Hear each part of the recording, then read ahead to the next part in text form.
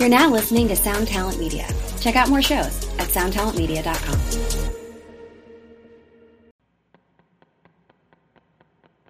This episode is brought to you by Summer School Electronics. Summer School Electronics is a pedal company from Syracuse, New York, making incredible stuff. There are a few Summer School devices knocking around the shred shed, and I can tell you from personal experience, they sound great, they hold up, and Mark is a super cool dude.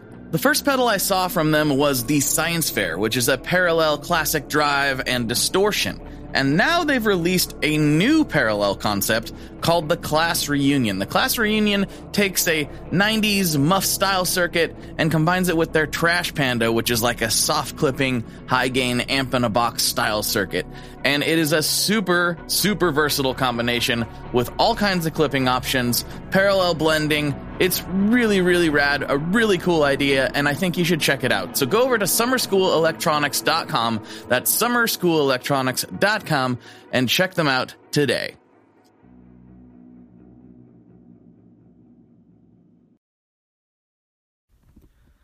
Today's episode is sponsored by Solid Gold Effects. That's right, you know these guys by now, or you should. They seem to, sort of do this weird thing where they fly under the radar of, general hypey gearhead stuff. But man, I've said it before, I'll say it again. They really do make some of my favorite pedals. Greg has just got himself one of those magic ears that just, he's got it down. Everything they make sounds really, really awesome. I also want to mention that they make one of the craziest fuzzes, the Formula 76. It's like this nutty, full-blown, tear your head off octave machine. Check out the videos on that thing. It's one of their prettiest pedals, so you don't really see it coming. But yeah, the Formula 76 is gnarly. So check out some demos for that thing. This episode is also sponsored by Sinusoid. That's right, the custom guitar cable people. You just head over to sinusoid.com, and you know what you need? You need a Sasquatch. The biggest, I don't know if it's the biggest, but it's one of the biggest speaker cables I've ever seen. Just diameter. It's beefy. It'll handle that extra juice that you're squeezing out with that gnarly fuzz pedal that you just bought. You need to go to Sinusoid. They have a 100-year warranty on all their cables. And if you are in school or perhaps ex-military, they have some special programs in place that could save you a few bucks. So go to sinusoid.com, check out all the wonderful offerings they have, and tell them I said hi.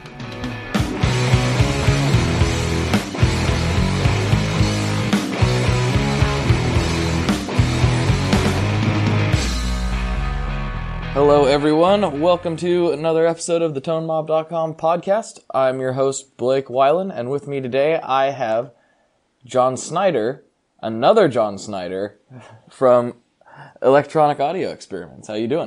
We are Legion. It's good to be on the show. How are you doing?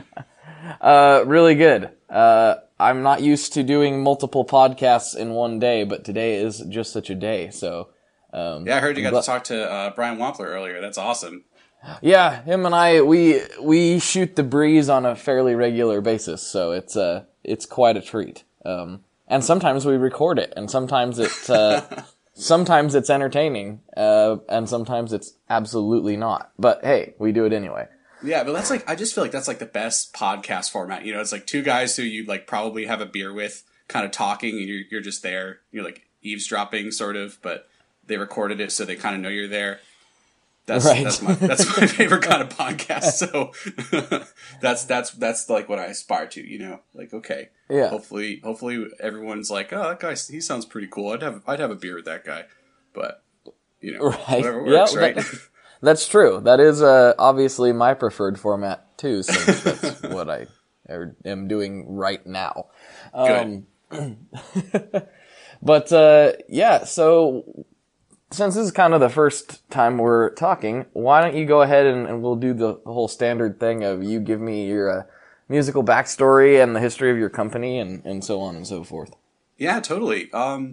Shoot, well, when I was 6 years old, when I was in first grade, my parents were like, okay, we really want you to start taking music lessons. Cause, I think parents are like, oh, well, when kids learn music, they become smart and well-rounded and all that good stuff. And, long story short, I started playing violin lessons. And I don't know if, I heard you have, do you have kids? I thought I heard something about that.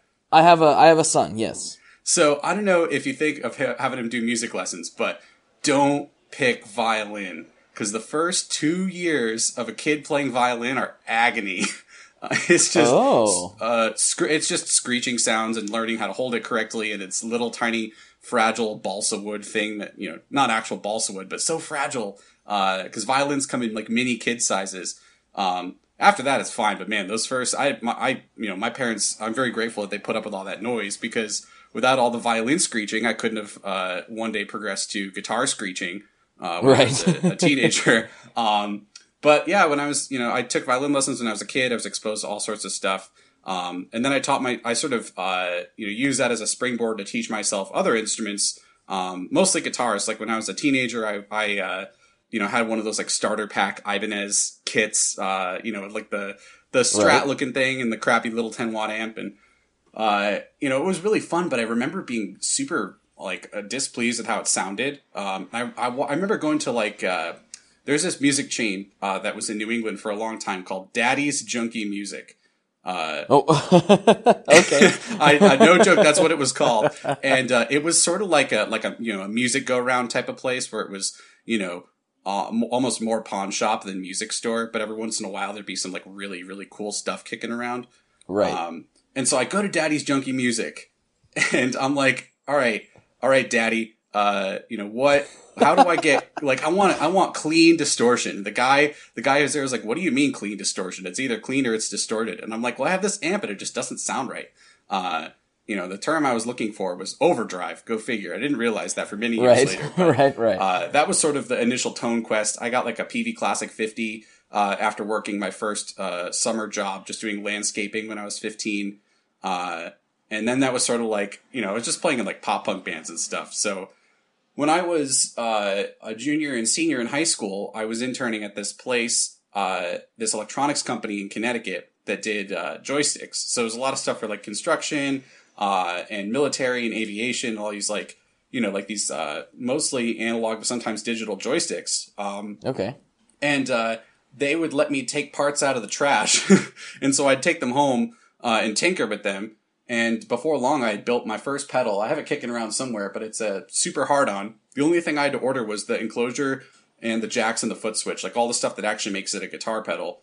Right. And everything else was just from the trash at work. So I sort of went from this, what is, I don't even know how to describe the sounds that I'm making on guitar to, sort of tinkering and building my first pedal. And that stuck with me for a good few years after, even though it was horribly built.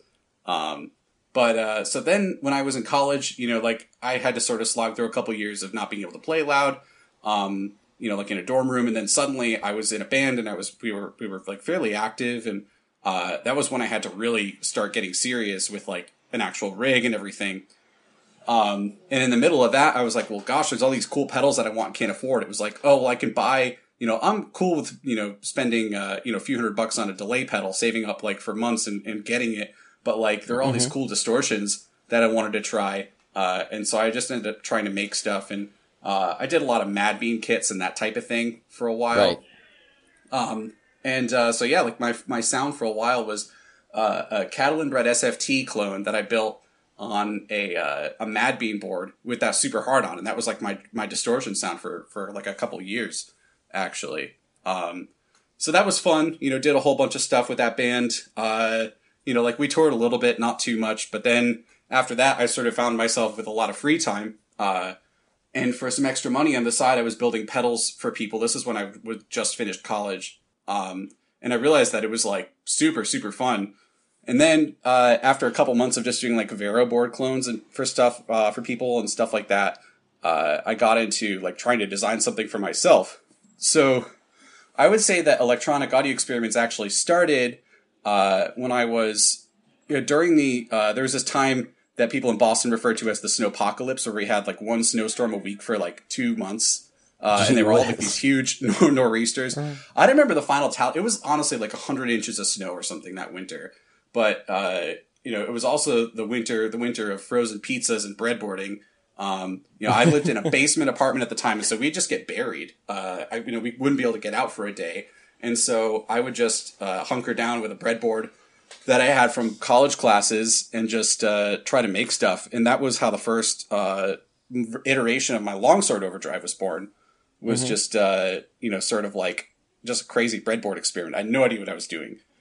So then I had to figure out how to make that into a PCB layout. I had no idea how to put everything all together and all this stuff. Like I was a physics major in undergrad, and I'd taken 2 electrical engineering courses just for fun. What you learn in those classes has very little application in audio. Like you sort of go around the edges, but like you could build like an MXR microamp or like an LPB1 based on what you've learned after like 2 semesters of electrical engineering in college. But they don't talk to you about stuff like, tone, right? There's such an abstract concept. Like, well, how do you make something that sounds good? How do you make something that sounds good distorted? Like distortion in like any other field of electronics is complete garbage. You don't want it, right? So it's like in guitar, all of a sudden you're like, well, I have to make this distort. So all the things that I know from a data sheet, I got to either read between the lines or throw out entirely. So there are all these guys who, like me, like this is where I'm coming from, like have an academic knowledge. And then when you actually go to build a pedal, it's kind of garbage. It doesn't really get you there. Interesting. So, this whole winter of breadboarding and stuff, I made the first longsword overdrive and, I had to kind of learn quite a bit since then, but, that was like my first foray into Eagle and making a drill template that didn't suck. And like actually putting together a product. And they were in plain powder coated boxes with a hand painted sword on them. And like people bought them. I sold 15 in like a month in the summer of 2015. Cool. That was sort of the the impetus to get going with more of them. So those 15 or so people who were like, oh, I'm going to take a chance on this guy because I knew him from when he was at a band, or I just like his approach to guitar sounds. Like, holy cow. Those people, right. I owe them like almost the whole, everything getting started with that. So after that, other designs came out. I started like really trying to fill in my fundamentals, reading a lot of books, talking to other people in the industry, sort of just like seeing what I could see. And it's been a hell of a ride so far. But that's sort of where it started, was just like a kid who couldn't talk about distortion properly, and then sort of just like coming at it roundabout by being like, oh, the stuff I learned in electrical engineering like could maybe work for this, and then sort of doesn't until you sort of learn how to read between the lines. And what's funny is now I think about all this is that I'm in grad school for electrical engineering. I'm in an electrical engineering program, but the lab that I work in is all optics, and so this is a thing in a lot of schools, is that all the optics labs are kind of under the umbrella of their electrical engineering program. So all of my experience, in this double E program, doesn't have to, it relates even less to audio than what I did in undergrad. So go figure, but still fun stuff. Nice way to balance my time, Is there anything that you're finding crosses over? Cause there's a few guys, not very many, but there's a few guys in the industry that are actually, that took electrical engineering, and they seem to be some of the go-to guys. You know what I mean? Oh, certainly. As far as for people to, have designs done or help with designs or whatever. Is there you're talking about how you kind of read between the lines, but are you finding any of that valuable for what you're doing at all? Yeah, I mean, it's certainly not an absolute. It's sort of like, if you're good at electrical engineering, you approach problems in a way where it's like, this has to be efficient. This has to use, like all the best parts in the best way possible. You think about things like, what's this going to cost when I'm done with it? You think about there being a low noise floor and it working with all kinds of different types of gear. And you think about like your control tapers, like you ever play a pedal that's really cool, but all the interesting stuff on a control is bunched up in the last 10%. That's the kind of thing. If you're trying to make consumer electronics, like you think about that all the time. If you're coming from the, like, I'm going by my ear and building this on a breadboard, approach, or I'm taking a classic design and putting a switch on it that does my favorite mod, you might not think about those things because they've already been thought of for you. But when it comes to like, well, why does a circuit sound good? Like what frequencies are good for guitars? You can't just read an electrical engineering textbook and then like know all of that. You can't like you can't just say like, oh, well, this circuit's going to sound better than this one because it's all subjective and it's all, like what's it feel like in your hands when you're hitting guitar strings and actually like playing this thing. So the guys who actually go, my educational path was kind of unconventional because like I'm a physics guy mostly, but the guys who did like a full, electrical engineering degree, they know like the industrial design side of it. They know how to make microcontrollers work. They're really good at PCB layout. Whereas like I had to come about that sort of, in a roundabout way from like textbooks and talking to people and studying stuff that I knew was good. So those guys, I mean, like, I can't think of anyone specific. I mean, I'm drawing a blank right now, but, like the guys who can do like all the fancy microcontroller switching. I mean, or even just companies like, you look at Strymon, right? Like those guys aren't, they're not self-taught engineers. Like those guys have, decades of experience and education and, like all sorts of stuff because they're doing all sorts of mixed signal systems where you've got an analog front end, especially with those new drive pedals that they're making, and then super complicated DSP, and then you fit it all into a package that's smaller than a lot of other pedals on the market. Right. So it's there's no one right way to do it. I think about this stuff a lot because I like to have a really scientific approach, but that sort of ends somewhere along the way. At some point you have to just like shut up and play the guitar. Right. And just see what the thing you've made sounds like. Yeah, exactly. Like I love circuit simulation. Like there's programs where you can drop a schematic and you can look at, if you put a pure like tone sine wave in, what it's going to look like when it comes out. And, you can say, okay, well, based on this deformation, this distortion of the sine wave, you get these harmonic products in a Fourier series. But like, if you don't know what that means, like if you don't know what that's going to sound like, then why do it? You have to go listen to it and then say, oh, that's what that waveform means. And the people who know the most about that, I think, are actually like audio engineers. Just the other day, a buddy of mine posted this. It was a spectrogram of a recording he's doing. He's a recording engineer here in Massachusetts, and he was like, "I found it," and it was fret buzz on a spectrogram, and it just was this like big color blob diagram thing, and he had circled this little tiny dot on this graph and was like, that's fret noise. I can edit that out and it's not there anymore. And I was like, wow, I thought I knew stuff about frequency and phase, and this guy like is putting me to shame. It was fascinating. That is so those really are the guys. Interesting. Wow. Those are the guys you could talk to be like, oh, well, I know that if I have a pedal, like if you take a guitar pedal and you boost all frequencies equally, right? It's going to sound like crap because if you boost all 5 frequencies on a guitar, it sounds like, tinny and not good. And if you boost low frequencies, then it distorts too quickly. It sounds muddy. But if you talk to an engineer, they're like, oh, well, you typically want to cut everything below, like a few hundred hertz and then cut everything above like, 2 to 7K, depending on who you talk to. You're like, oh, well, that makes sense. But you won't really know that unless you talk to the guys who are EQing guitar. Like the electrical engineers might not necessarily know that. And there's nothing in a textbook that would suggest that the ideal range of a guitar is like that frequency range. You're thinking more of like a hi-fi where you want everything from 20 to 20K and even really beyond 20K a little bit to be properly reproduced. Mm-hmm. That's interesting. That brings up something that Keeley mentioned on an episode a while back where they pay a lot of, with their digital designs, they pay a lot of attention to filtering. And he was talking about that same thing. Like most of the time, anything above like 2K, he basically just gets rid of. Yeah. For the most part.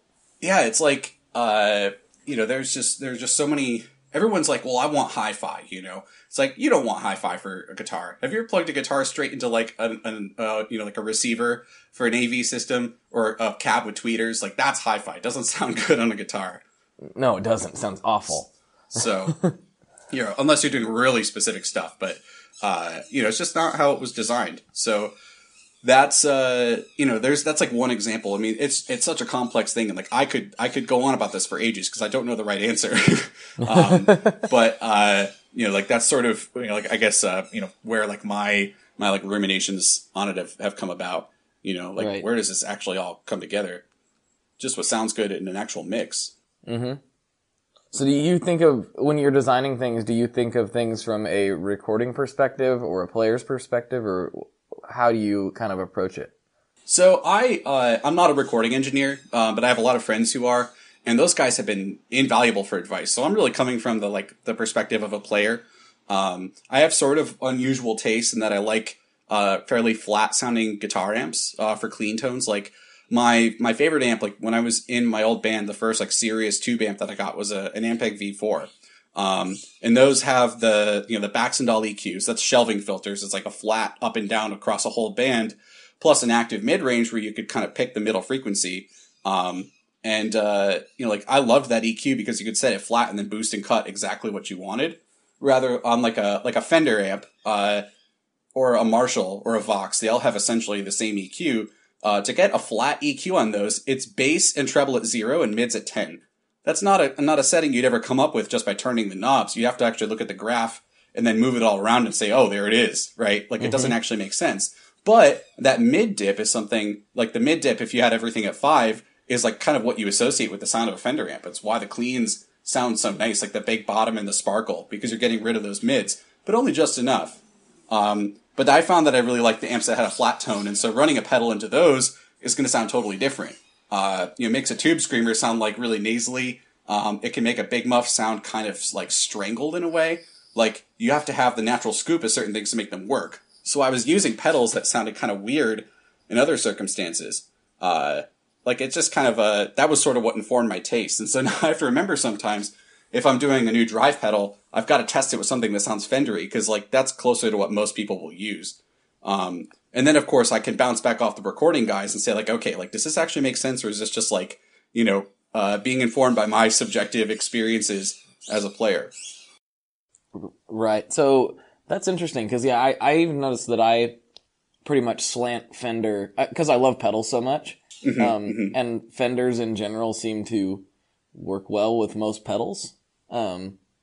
Most dirt pedals, I mean. Like, I feel like if I got a Fender as my platform, like a Deluxe Reverb or even a Twin or something, and with the pedals that are available now, I can get almost anything that I want. Out of that, dirt-wise. So, like, I don't necessarily mean a Fender specifically, because I think everybody knows by this point that I play a Benson Monarch 99% of the time. So, yeah. Oh, man, those are incredible. Yeah. So, and I play it on the American setting, and I love that amp. I'll stop being the commercial. But it's not. But it's funny that I'm rambling like this now because it's not particularly Fender sounding, but it has enough clean headroom that I feel like I can get just about anything I want out of that one too. I feel like having enough input headroom on amps is what's kind of important for me. That makes sense.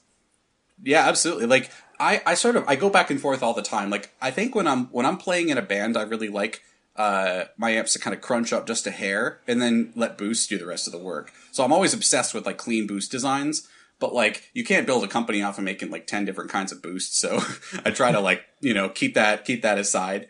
But then sometimes I'll want to use an amp that is like completely crystal clean. At like, drum volumes. And then that's when I like to go with like heavier drives and fuzzes and that sort of thing. It's sort of, it really just, it all depends on my mood most of the time. Because like, there are certain distortion pedals where if there's amp dirt on top of that, you lose the character of it. Right. Or like if you're distorting a signal and you're at like, plus 30 dB, and your EQ only boosts and cuts like plus minus 6, if you're lucky, you're going to lose a lot of that EQ information if you are distorting later or going into a cranked amp. It's like, if the distortion, amount is more than what the EQ can do, then like there are a lot of pedals where this is even a thing. Like you don't really hear the EQ when it's at max gain. And that's why like you just have lost all that dynamic range. So like in an amp like a Fender where, like the character, you want the character of the amp to shine through, If you slam it, you lose that. Though that's one of the reasons why people like to crank them, because then you lose the scoop in the EQ. Like that's it. I'm almost contradicting myself here. But that's like the like the hallmark of like all those old like blues tones. Like, well, those guys didn't care what their EQ was set to because the amp was it was cooking. You lost all that dynamic range because you were just pushing the phase inverter super hard.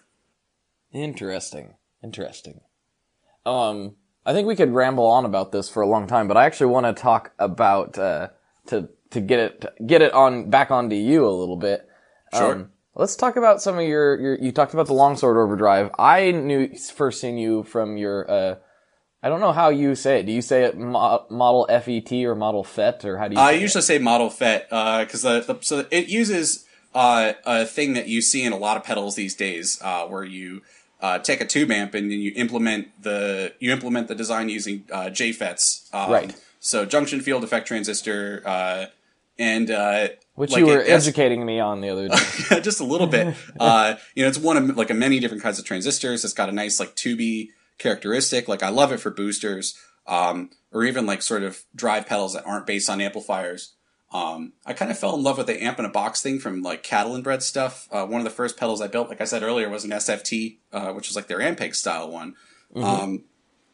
And so when I set out to do, I was like, I really want to make an amp in a box pedal just to see what it was going to be like. And I was either going to do an AC30 or a Model T, because those are two of my favorite amplifiers. I was looking into the V4, but the V4 preamp is horribly complex. And so, it just doesn't really make sense to do that with JFETs. I'd rather just enjoy the real deal. But, so I breadboarded this thing thinking it was going to kind of be like a cool gimmick, like, okay, maybe I'll do, like some artwork that's like a guy in a big cloak and make this like a doom pedal, Right. Like I like Sun, I like those kinds of bands, but, I try to be kind of cross genre, in terms of like my marketing and, cause I like a lot of genres of music and I don't want to pigeonhole myself. And so I breadboard this thing and it sounded weak. Just like wasn't quite cutting it. And so what I ended up doing was I basically added a whole second chunk of the circuit to be like the power amp. So there's the preamp part of it. And a lot of pedals do the preamp thing incredibly well. But they work as overdrive pedals. And what I realized in doing this is that I wanted it to stack with pedals. I wanted it to be able to drive a power amp. I wanted you to be able to plug it into something totally clean, even something like a cab impulse, and say, oh, wow, this sounds kind of like the real deal. Right. And so that was where that came from. So it's the preamp, but also the phase inverter and power amp all sort of done up in the best way that I could do them. So it's like a combination of taking each stage and looking at the frequency curve of the real amp and then the frequency curve of the pedal gain stage, and then sort of synthesizing all that into a thing that actually worked. So I wanted it to be accurate, but I also wanted it to kind of feel like an amp and have it be something you could use as a pedal platform. That's really interesting. Like, I've been so into that. I desperately want a Model T, like a real one. Me too. So the first time I seen that pedal, I was instantly like, I'm going to acquire that as soon as I can, because I need to try it. I think you dig it. And what's funny is like I didn't have access to the real amp. It wasn't until I had built a few that I met up with my buddy Brad from Nerd Knuckle Effects. Great dude, by the way. He's helping me build Model FETs now, actually. But he's in a band with a guy who has a real Model T. And what we did was we plugged the Model FET into the Model T, and if you turned it on, you didn't hear the difference. It sounded exactly the same. It was really funny. Then we were like, okay, let's try plugging it into the the slave input of a V4 and then comparing the sounds. And it was weirdly close. Obviously you're not going to sound the same, but, the Model FET costs less than a tenth of the price. So, right. It certainly gets the job done. I have a buddy in Australia. He plays in this, progressive, I guess kind of metal band, called Dumb Saint. And, they're going on a tour in Europe soon, and he and the other guitar player of the band use Model FETs into, EHX, 22 calibers, as their fly really? rig. So they can go to any club that's got backline cabs, just plug into that cab and they're good to go. I was like, holy cow. I didn't think anyone was actually going to try doing this. I know it to be true that you can run it into a power amp, but I think most guys are going to read that and be like, oh, that's marketing, or why would I do that when I have a real amp? Well, if you're flying to another country, it's a pretty darn good reason, I think. So Yeah, exactly. It was cool to see someone doing that, and it's just nice to have that as an option, like especially with all these, the EHX ones and the Quilter ones, which sound fantastic. Like you can have your whole amp be in your backpack, which you just couldn't do back in the day. As much as I love tubes, like man, some of this like compact Class D stuff, the convenience just can't be beat. Yeah, that's true. I mean, I've been kind of a stick in the mud about the whole thing until recently. Of course, I'm not flying anywhere. I'm just going out into my room and just playing. So it doesn't. I don't care if it's a full stack. Like it doesn't. I don't care how heavy it is. But as soon as I go to band practice, I do though. Oh yeah. It's like, I gotta haul this thing. Blah. So speaking of Sun, I have this big old Sun 2x12 cab. That's like my favorite cab right now. It just they're sounds so nice. It sounds so good. It's got the original speakers in it and stuff. But I had to haul that, and I know what people think. Well, it's a 2x12. It's not that big. This thing is a massive 2x12. Oh, I believe it. I think it's probably 3/4 inch plywood. Like that's, I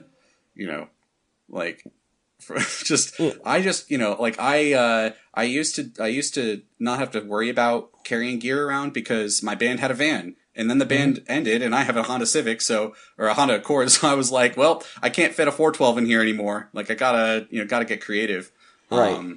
I love my favorite cab right now is the TL806, which is like an electro voice design. It's like, essentially meant to be paired with the EVM 12L. It's got the right porting, and the box parameters are all matched up. And, so I can take the Model FET and plug that into, like the aux input of, I've been using a Lab Series L7 a lot lately because it's just got a very clean 100-watt Class AB transistor power amp. And then running that into this TL806 cab, which sounds like a tiny 412. And it's just the best home rig. It really like, I love to run different amps into that because it just has the right feel, even though I'm not playing at stage volumes. And then when I take it out to gig, I can just put that next to other stuff and it really fills out the sound. That's interesting. That's really cool. If you're ever looking for a 112, I think you could get people who, it's an open source design, like the drawings are just available. I think you can get like anyone to build you that cab if they know woodworking. Woodworking is like dark magic to me, so like I'm not the best person to ask. But for guys who know how to do it, they're like, oh yeah, you just cut all the pieces out and you put them together in this way and you're good to go. So like nothing fancy involved. It's just like, known dimensions. The hardest part's finding a good speaker. Interesting. What kind of speakers in yours? There's an EVM 12L in mine. I bought it, me and my graphics guy, Zach, bought the two of them as like a package deal on Craigslist for, a ridiculously low price because the guy was selling it as a PA. And I'm like, no, these are really good guitar cabs. You don't know what you have here. He was like, this thing it's just not loud enough for a PA. So I think we paid like $60 each for them, which is less than what the speaker is worth. Yeah. But you can use an Eminence Delta, and those are 99% the same as an EVM 12L. They just, in fact, the Cone's actually a little more robust. They just don't have quite the same frequency response. Interesting. But great speakers, though. I just love like really high headroom, like clean, crisp speakers. And I think that's why like the Model T was so appealing, because that itself is a high headroom, clean, crisp amplifier. But at the same time, it's got like a little bit of like kind of harmonic dirt to it, no matter where you have it set. Like even the clean settings are never truly clean, even though it's like big and sparkly and like, big broad bandwidth for guitar. It's just a contradictory beast, but man, I love them. They're just so cool. They're a weird amp. I've played them a couple times. And it's so funny how like when people see them, they don't think clean. Mm-hmm. You think Doom. Like that's what you think. But they are like super clean sounding, like, and pretty sounding until you got them just absolutely at ear bleeding volumes, basically. Exactly. And it's all it is. It's a super bass, it's literally, they just copied the super bass. I think they changed the taper of one potentiometer in the equalizer, so it's got a different feel in the bass. And then it's a really hi-fi power amp, like something you see in a Dynaco unit, which is what all Sun amps were. It was just a guitar preamp with a Dynaco, like hi-fi power amp. You used to be able to get the Dynacos as kits, back in like the 60s and 70s. And it's just crazy how like that sort of spawned like a whole new take on guitar amps. which was way different than what Fender and Marshall were doing. Because like if you compare a Model T to a Super Bass, like even though they're really similar, they have their own thing going on for them, which you can't say about a lot of stuff. So I think that's really cool. I did not know that about the Sun stuff. That's really fascinating. So if you find a super, I mean, not like a Super Bass is going to be much cheaper, but Right. You ever get a chance to mess with one, they sound and feel very, very close. Because they're not really like other Marshalls either, because they just have so much headroom. But just incredible sounding. This whole conversation just reminded me of something, like not necessarily in my hometown, but like really close, like just across the river from where I'm at. Mm-hmm. Conrad Sunholm lives over there. And Oh, no kidding. Oh, wow. Yeah. It's crazy that he's still building amps. Like, you don't hear about him a whole lot these days. I think it's because they're so expensive. Could be. But, and I think he's sort of like, I don't know if he really understands why people like his amps, in this day and age, I think he's like an old school rock guy, and he's like, what are all these, like heavy bands doing with these amps? Like, why don't they have like Mesas or something? Right. Like, I don't know. I have spoke with him a couple times. Like, this is all just coming back. I kind of forgot that we had been talking about him coming on like a year ago, but I need to get him on. But like, I got that vibe from him. Like, he didn't quite, he wasn't plugged into that world to know that, like, I mean, what's Doom? Why is there a band named after my amps? What's with the robes? Like, it's just so funny. Like, you sometimes you make something and it runs away from you in a really cool way. Like that's something I think to be excited about, even if you don't get it when you're doing it. I'm sure he doesn't mind, because Sure. I'm sure that business somehow trickles through to him in some indirect way with his current amps that he's making. Mm-hmm. But yeah, it is funny. You're right. Things can like take on like a new, like, I don't know about a new life, but like they can get away from you. I don't think that Boss made the HM2 thinking they were going to basically invent black metal. Yeah. Oh, absolutely. I mean, geez, like that was supposed to be their take on the Marshall sound.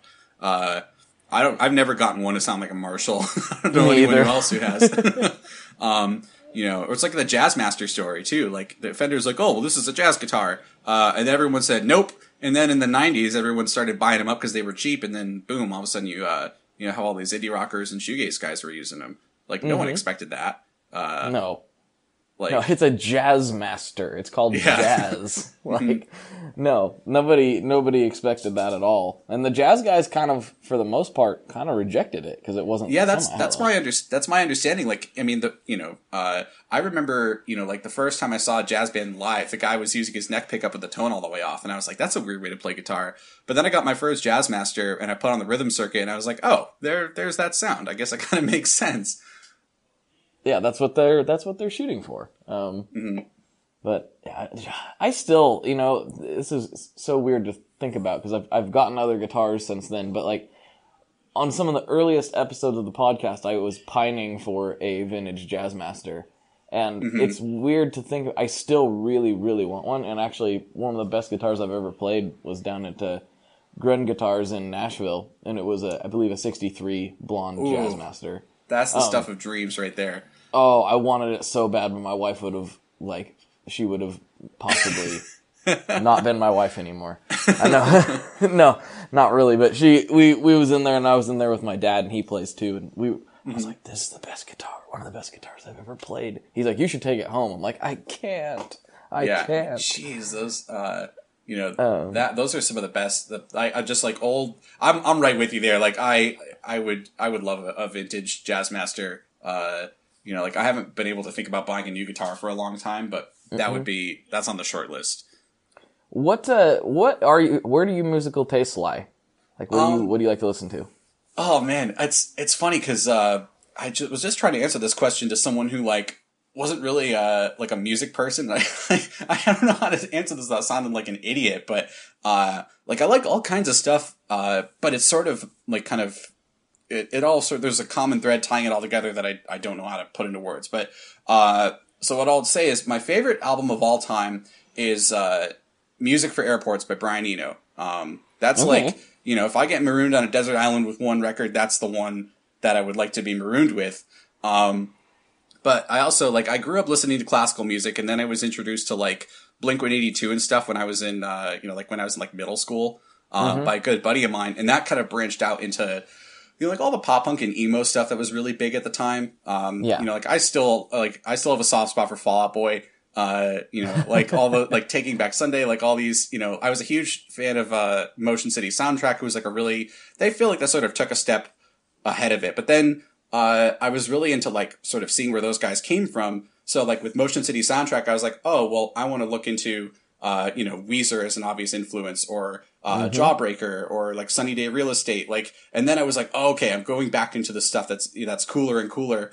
While still sort of looking to see what was popular. So I was getting into all this post-hardcore stuff when I was in college, and that was the kind of band that I played in. Was it was heavy music, but there was very ambient guitar. And it's well, at the end of the day, we were just kind of a combination of Under Oath and Thursday, but with screamed vocals.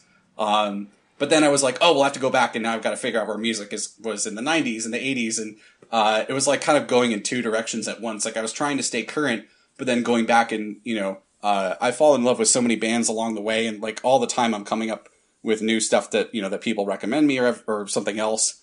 The other day I was talking to, Bill Finnegan from Klon, cause he's local, and we were introduced by, one of my pedal dealers. And he was like, oh, you ever heard of this band Lynx? And I was like, I've never heard of the band Lynx. What's their deal? He's like, well, the band Battles. And I was like, well, yeah, I was actually just on a huge Battles kick. And their guitar player used to be in this Boston area math rock band called Lynx. They were all instrumental. They just were Telecasters into twin reverbs and just played really loud. But, it was kind of simple, but at the same time, really, the guitars played off each other in a way that was very unusual and sort of was bigger than the sum of all the parts. And the drummer is just incredible. So it's just weird. I'm all over the place. I really like heavy stuff. I really like, ambient stuff. I love folk music too. I'm always going to be listening to various things I remember hearing the Oh Brother, Where Art Thou soundtrack when I was 15 and being where did all this come from? And then it was just yes. Going on to, that was a side of music I never really understood. Cause I was into rock, all the things that sort of branch off of rock and, the billions of ways that they do. But then going back and hearing that, I was oh, this is incredible. This is why people play acoustic guitar, and that soundtrack still sticks with me. And then the Coen brothers got me again, with the soundtrack for Inside Llewyn Davis, which my girlfriend and I listen to all the time. God, that movie is incredible. That's such a good movie. Both of those. I love movies, Oscar Isaac. I want Oscar Isaac to make an actual solo record someday. If he was Kickstartering that, I'd be here you go. It's just, not that he needs to with the Star Wars money and all, but man, he's so talented. The dude went to Juilliard? What? He never would have expected that. The songs he does on that soundtrack are just so brilliant. Yeah, they're great. That was a good movie. I need to rewatch that again. That's a really sad one though. That's the one that I think I saw it a year and a half ago. I could probably see it again now, but then I have to wait another year and a half because it's just so soul crushing. It is pretty upsetting. But it is a Coen Brothers movie, so. Well, that's to be expected, I guess. Yeah. But yeah, I guess I'm all over the place, really. So it's just kind of how it goes. No, I can relate. We probably came up around kind of similar things. I liked a lot of those bands too, and kind of did the same thing that you did. It was well, what's this? I have to go back and find XYZ, and all, and led me into listening to a lot of old hardcore bands, and Black Flag and Minor Threat and all this stuff. Just oh yeah, well, it's just good to know where it comes from. Yeah, it was because I was super into, like you said, I was super into Under Oath, and some of those bands that were popular. I like to slant. I was kind of weird. I really liked heavy music, but not certain kinds. Oh yeah, yeah.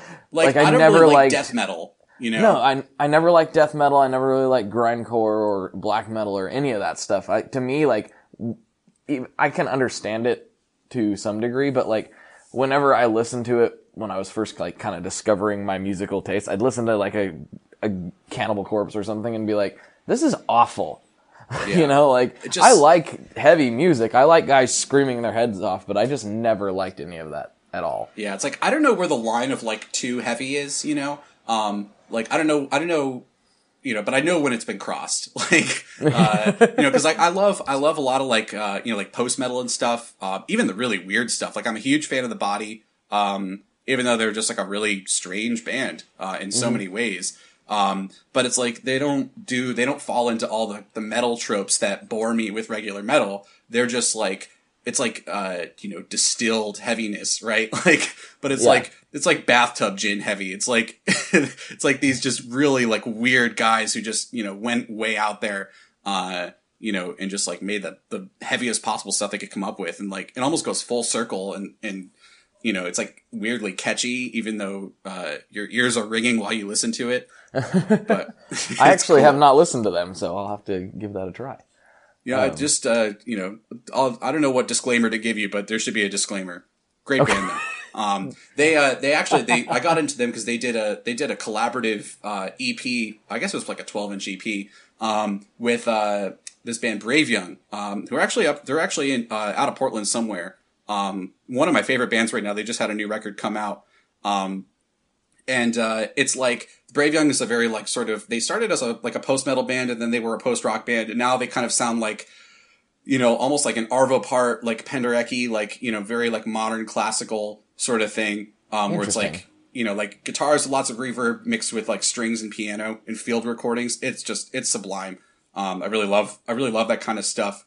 But you put that together with a really, really heavy band, 2 drummers on the same recording, and it's just like, it's heavy without being, you know, like, it just is super intense. You know, just like it grooves, it moves very, you know, like intensely with you. But without being like brutal, you know? Mm-hmm. It's cool. Highly recommend both of those records. The one in question, I would say the one to start with is called, Nothing Passes. It's got like a knot on the cover, by The Body and Brave Young. Unreal stuff. Interesting. I'm gonna have to scope that out. That's really cool. I sometimes, I don't know if everyone does this or maybe I'm just weird. Sometimes I listen to things, that I think I'm probably not gonna like, if that makes any sense, to be able to have an opinion on it. Sure. Yeah. I mean, that's like, I definitely can relate to that. Like, I was like, I'm probably not gonna like this. Like, whatever it is. I'll look at the cover even and be like, this is probably not for me. Let me give it at least a sample here. And usually I go, yep, don't like that. Like, it's very rare that my assumptions are false when that comes through, but I still like put myself through it for some reason. I don't know why that is. I think it's a good way to do it. I mean, that was almost like, you know, I had to like kind of force myself to appreciate hip hop, you know, like when I was like a, you know, just a regular old like suburban white kid, you know, and I had to sort of be like, oh, okay, all right. One day I was like, I just need to understand, you know, like what the deal is with hip hop. Like, it's not guitar music. I'm not like a very like rhythm oriented person. Like, I can't play drums, you know, like I can't program beats or anything like that. But it was like, oh, well, I just have to go and like, you know, like listen to a Kendrick Lamar record and be like, oh, okay, like this guy, like I see where it's coming from now, you know, and it took me a long time to do that, where before I was like, well, you know, it's not for me, you know, or like I did the same thing with country. I was like, I don't like any country music whatsoever. And then it was, you know, oddly enough, Motion City Soundtrack did, I think they did like I don't know if it was a split or if they like covered each other's songs with this band Limbeck, who are kind of like an alt country band. And I was like, oh, okay, well, this is kind of sick, you know? And then I got into like Ryan Adams, you know, like who, I mean, like is sort of, you know, started off as alt country and now is like a weird combination of like the Smiths and Bruce Springsteen and still also alt country. Right. Man, like that, his new record is unbelievable too. And there's your Benson amps for you. Yes. But you know, like I was sort of like, I didn't like when Ryan Adams, you know, was like, I was sort of like, oh, well, this guy covered Taylor Swift. Like, I don't really know if that's really my thing. But then my my graphics guy Zach was like, well, you have to listen to his like actual like his self-titled was the first one I listened to. I was in college, or shortly afterwards, I guess. And I was like, oh, well, this guy's super talented. I was just writing him off because he covered Taylor Swift. So, whoops. Not that there was anything wrong with that, but I was like, if this guy is covering a country artist, then like, I don't know if it's going to be my thing.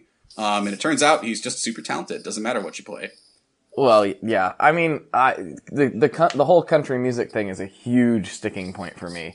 I have so much to say about it. 'Cause I grew up and love country music, but I feel like nothing that's on modern country radio for the most part is country at all in any conceivable form. I think that's really a really reasonable thing to say. I mean, I sort of grew up, it was like, I don't want to hear about pickup trucks and, drinking beer and, I was like, no, I just, why it's like the same recycled stuff over and over again. But then almost like, like the Old Brother Where Art Thou soundtrack, I was like, okay, something happened between, the era that this music is an homage to and now, where it just started to suck. Really badly. Like really, really really badly. And sometimes you just have to go and find it. So, it's there's some good stuff out there. And the fact that, Sturgill Simpson was nominated for a Grammy, like made me so happy.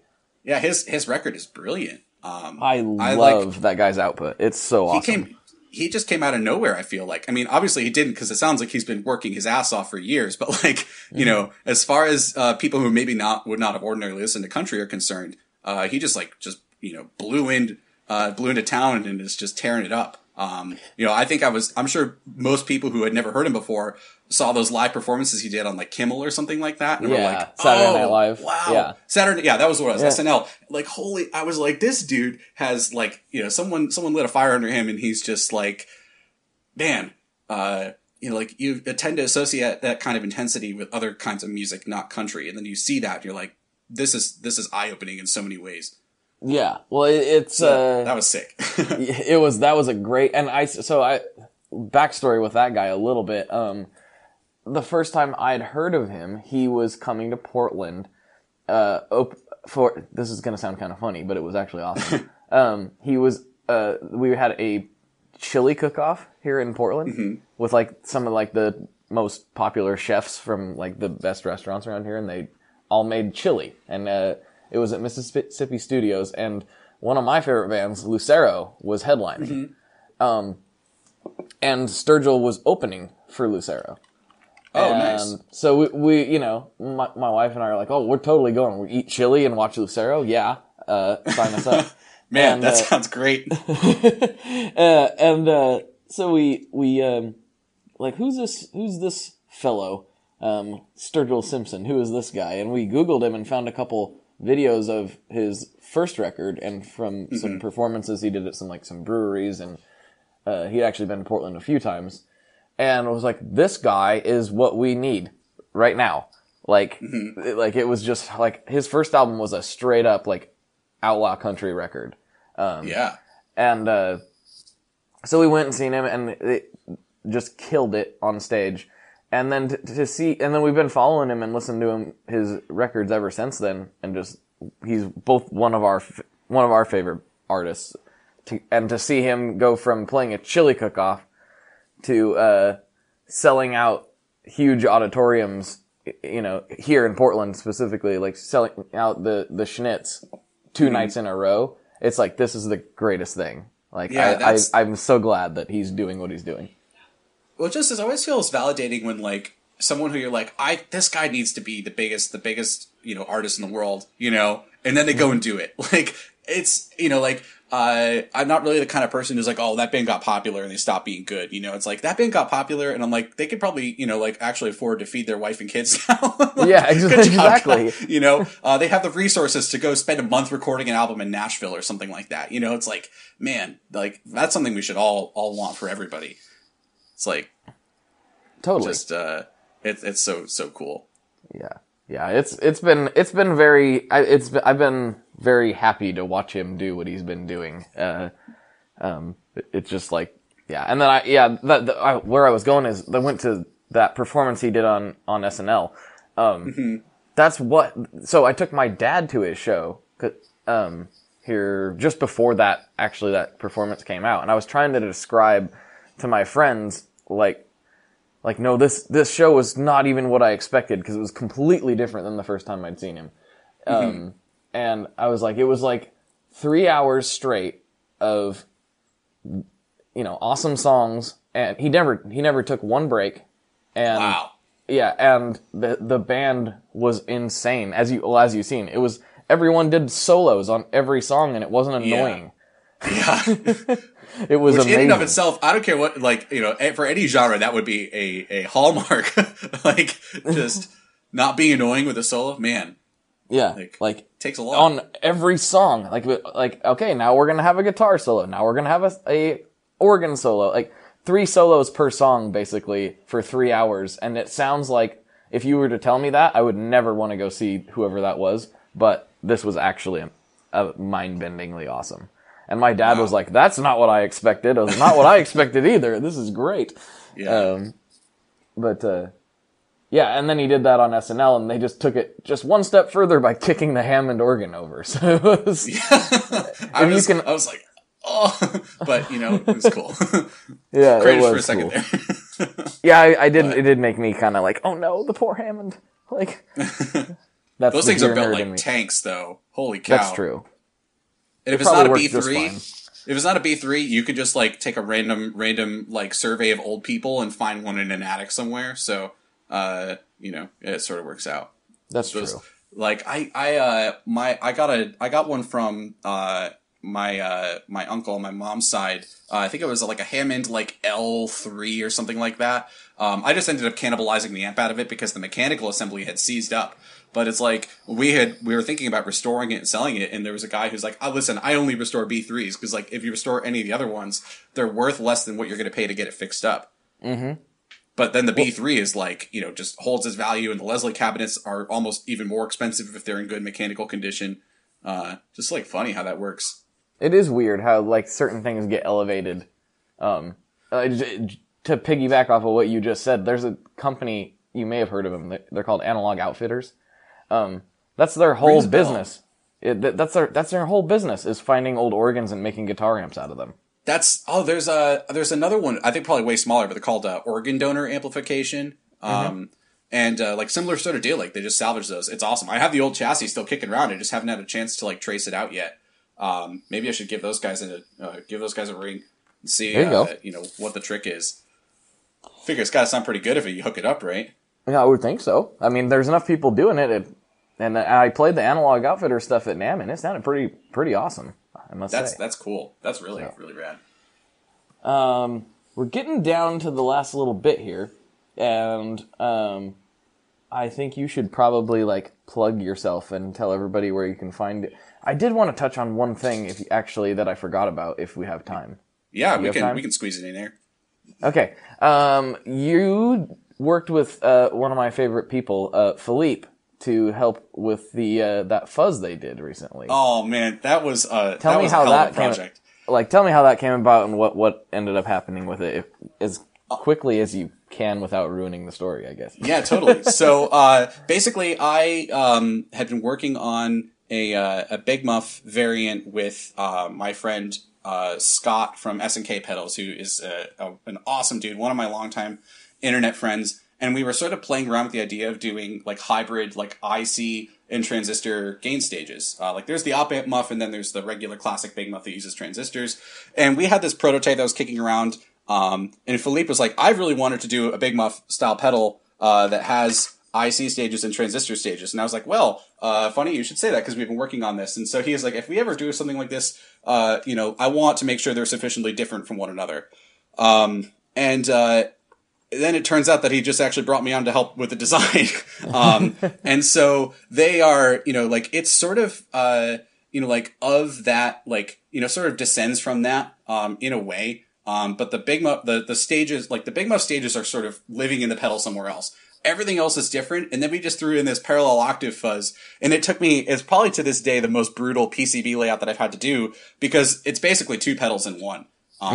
Because there's the entire, sort of, like IC hybrid transistor fuzz, that is kind of Big Muffy in the tone controls, but otherwise sort of, like it's just a big mutant thing. And then there's a whole like octave fuzz in there with a transformer. Right. But it was such a fun project. Philippe is one of my favorite people in the industry because he makes things that are classic yet familiar. Like I had a Wave Cannon V1 as my main drive tone in my old band.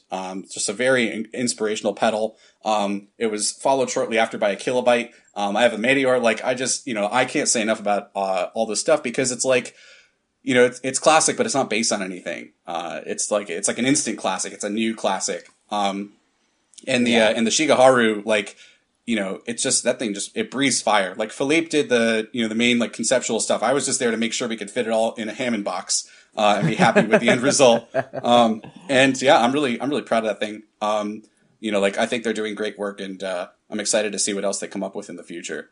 Yeah, me too. I have the Meteor, and I plugged that in, and when I was in Nashville, actually, I just went to Eastside Music, and I was like, I gotta go here, and I went in there, and I was like, oh, I haven't got to play any of the Caroline stuff because they're not dealt over here for some reason. Yeah.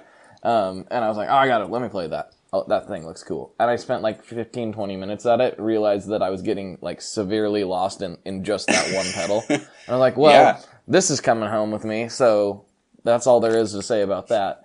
But I've since got to play some of his other stuff. Chris Benson has, I think, most of the Caroline pedals over there, and I stopped by and played it. And I was like, these all sound absolutely fantastic. Yeah, I mean, he just has a fantastic set of ears, and he knows what he's doing. He just like everything is just so well voiced. I had a Haymaker for a while too. I actually had to sell it in order to buy parts to build the first longsword. But it was like, like that was, all these pedals were just, it was what you want to aspire to. It's like, I didn't want to be the guy who had a Tube Screamer clone and a Big Muff clone and a Rat clone, I wanted to be the guy who had like the cool overdrive and the cool fuzz and the cool distortion, and that was what Philippe was doing. So, Philippe, if you're hearing this, thank you always. He's just a great guy. Nice. Yes, he really is. So, okay, back to what, before I sidelined you and said, talk about this instead. Where can everybody find you on the interwebs? On the interwebs, electronicaudioexperiments.com. I have a store. Right now, I am too swamped to do any direct sales, but we have the Longsword version 3 coming out really soon. I'm incredibly excited about it. It's been the culmination of like, honestly, at this point, years of just tweaking this same circuit. And, it's its final form. It's always what I've always wanted. It's achieved its final form. Yeah, it's the third Pokemon evolution. I was trying to find the right stone for it, it's bigger and badder than ever, and with some art that my buddy Zach did along with this guy Thomas Serra, who sort of did like the sword graphic. Both just incredible guys, and I'm thrilled about it. So those will be coming out eventually, but with the day job and stuff, we sort of just try to crank things out when we can. So Yep. Understandable. Well, that's very cool. Thank you. Last question, and you probably know what it is. Most people do. Oh yeah, John, what kind of pizza do you like? I'm gonna just say pepperoni. I'm a pepperoni guy. It's straight up. Keep it plain and simple. I mean, obviously, there's cheese underneath, right? But no one ever talks about cheese as the pizza topping. But pepperoni, yeah, that's my go-to. I had it last night. I have leftovers in the fridge waiting for me. It just feels right. I don't think I've ever talked to anybody that's like, you know what, I don't like pepperoni pizza. Yeah, I don't think there's any kind of pizza that I don't like, except maybe like, if it's got more vegetables than anything else, then I'm going to be like, why do you hate fun? Right. but otherwise, like I'm kind of an equal opportunity, pizza connoisseur. Yeah, I'll try most things unless there's pineapple on it. Oh yeah. No pineapple whatsoever. No, get the heck out of here with that. Get out of here. Get up on out of here with that pineapple. I ain't trying to hear that pineapple. But like if I was desperate, I'd eat it though. Right, I just pick it off. Just pick it Like off just there. even once it's away from the pizza itself, you're like, oh, it's just pineapple. Pineapple's dope. But as soon as it's on there, it's like this just like satanic acidic combination of cheese and pineapple. Like, why are you doing this? yeah. Why are you doing this, pineapple? I think it's food for barbarians and uncultured freaks. And monsters. Hard stance. That's my hot take on pizza. I like it. It's food for barbarians. Oh, that's fantastic. Well, John, thank you very much for coming on. And, I will be hitting you up for a model fit very yeah. soon. Yeah. Thank you very much, Blake. It's been a pleasure. All right. Take care. Have a good one. I almost forgot my own outro. How professional of a podcaster am I? That's because I get thrown off because when I do Chasing Tone, I just say bye. And that's what I did earlier today. So, for John, this is Blake, and as always, folks, good luck and good tones. All right, folks, that does it for this week. Thanks again for tuning in. I really appreciate it. If you are feeling like you need more gear nerd stuff in your life, you can join the Tone Mob Facebook group. That's where we're hanging out in there. We're talking tone, we're talking gear. The other day we were even talking music suggestions. And I found a new band that I really dig, and it's fun. We're always talking about interesting musical guitar related nonsense in there. So yeah, if you're on Facebook, go to the Tone Mob, search the Tone Mob. You'll find the group. I'll approve you, and we'll start talking gear. Hope to see you in there, and I'll talk to you next time. Bye.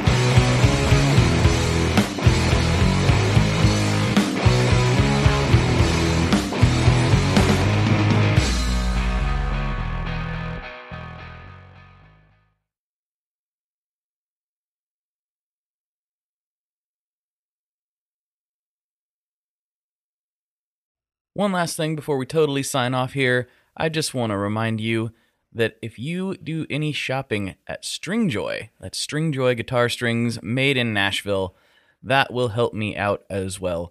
As I've said for years, I'm heavily involved in that company, and I really do think they're making the best products on the market. So if you would like to try custom strings, go to tonemob.com/stringjoy and check them out today. I seriously love what the team down there is doing.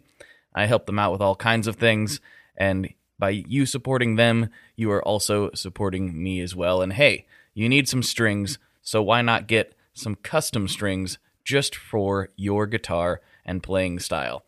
Again, the link for that is tonemob.com/stringjoy, and that will take you right to their website, and you can do all your shopping through there, and that will help everyone involved out. So thank you very much. Talk to you next time. We are brought to you by the wonderful folks at Gun Street Wiring Shop. Yes, Gun Street Wiring Shop. I've talked about them before. I used to say based out of Bend, Oregon, but guess what? Sean moved to my neck of the woods. Sean's in Portland. Sean is awesome and has helped me with a bunch of stuff lately. And if you have wiring needs for your guitar, he can help you too. If you want to get weird with it, he can get weird. If you just need to spruce things up a little bit, there's your guy. He takes all the guesswork out of doing your guitar wiring, and he makes it simple, and his customer service is top-notch, and I can't say enough good things about Gun Street as a company. I really respect Sean and what he's all about, and the product is top-notch. I've got 3 different guitars that now have Gun Street harnesses in them, and I could not be happier. So go to gunstreetwiringshop.com and check them out.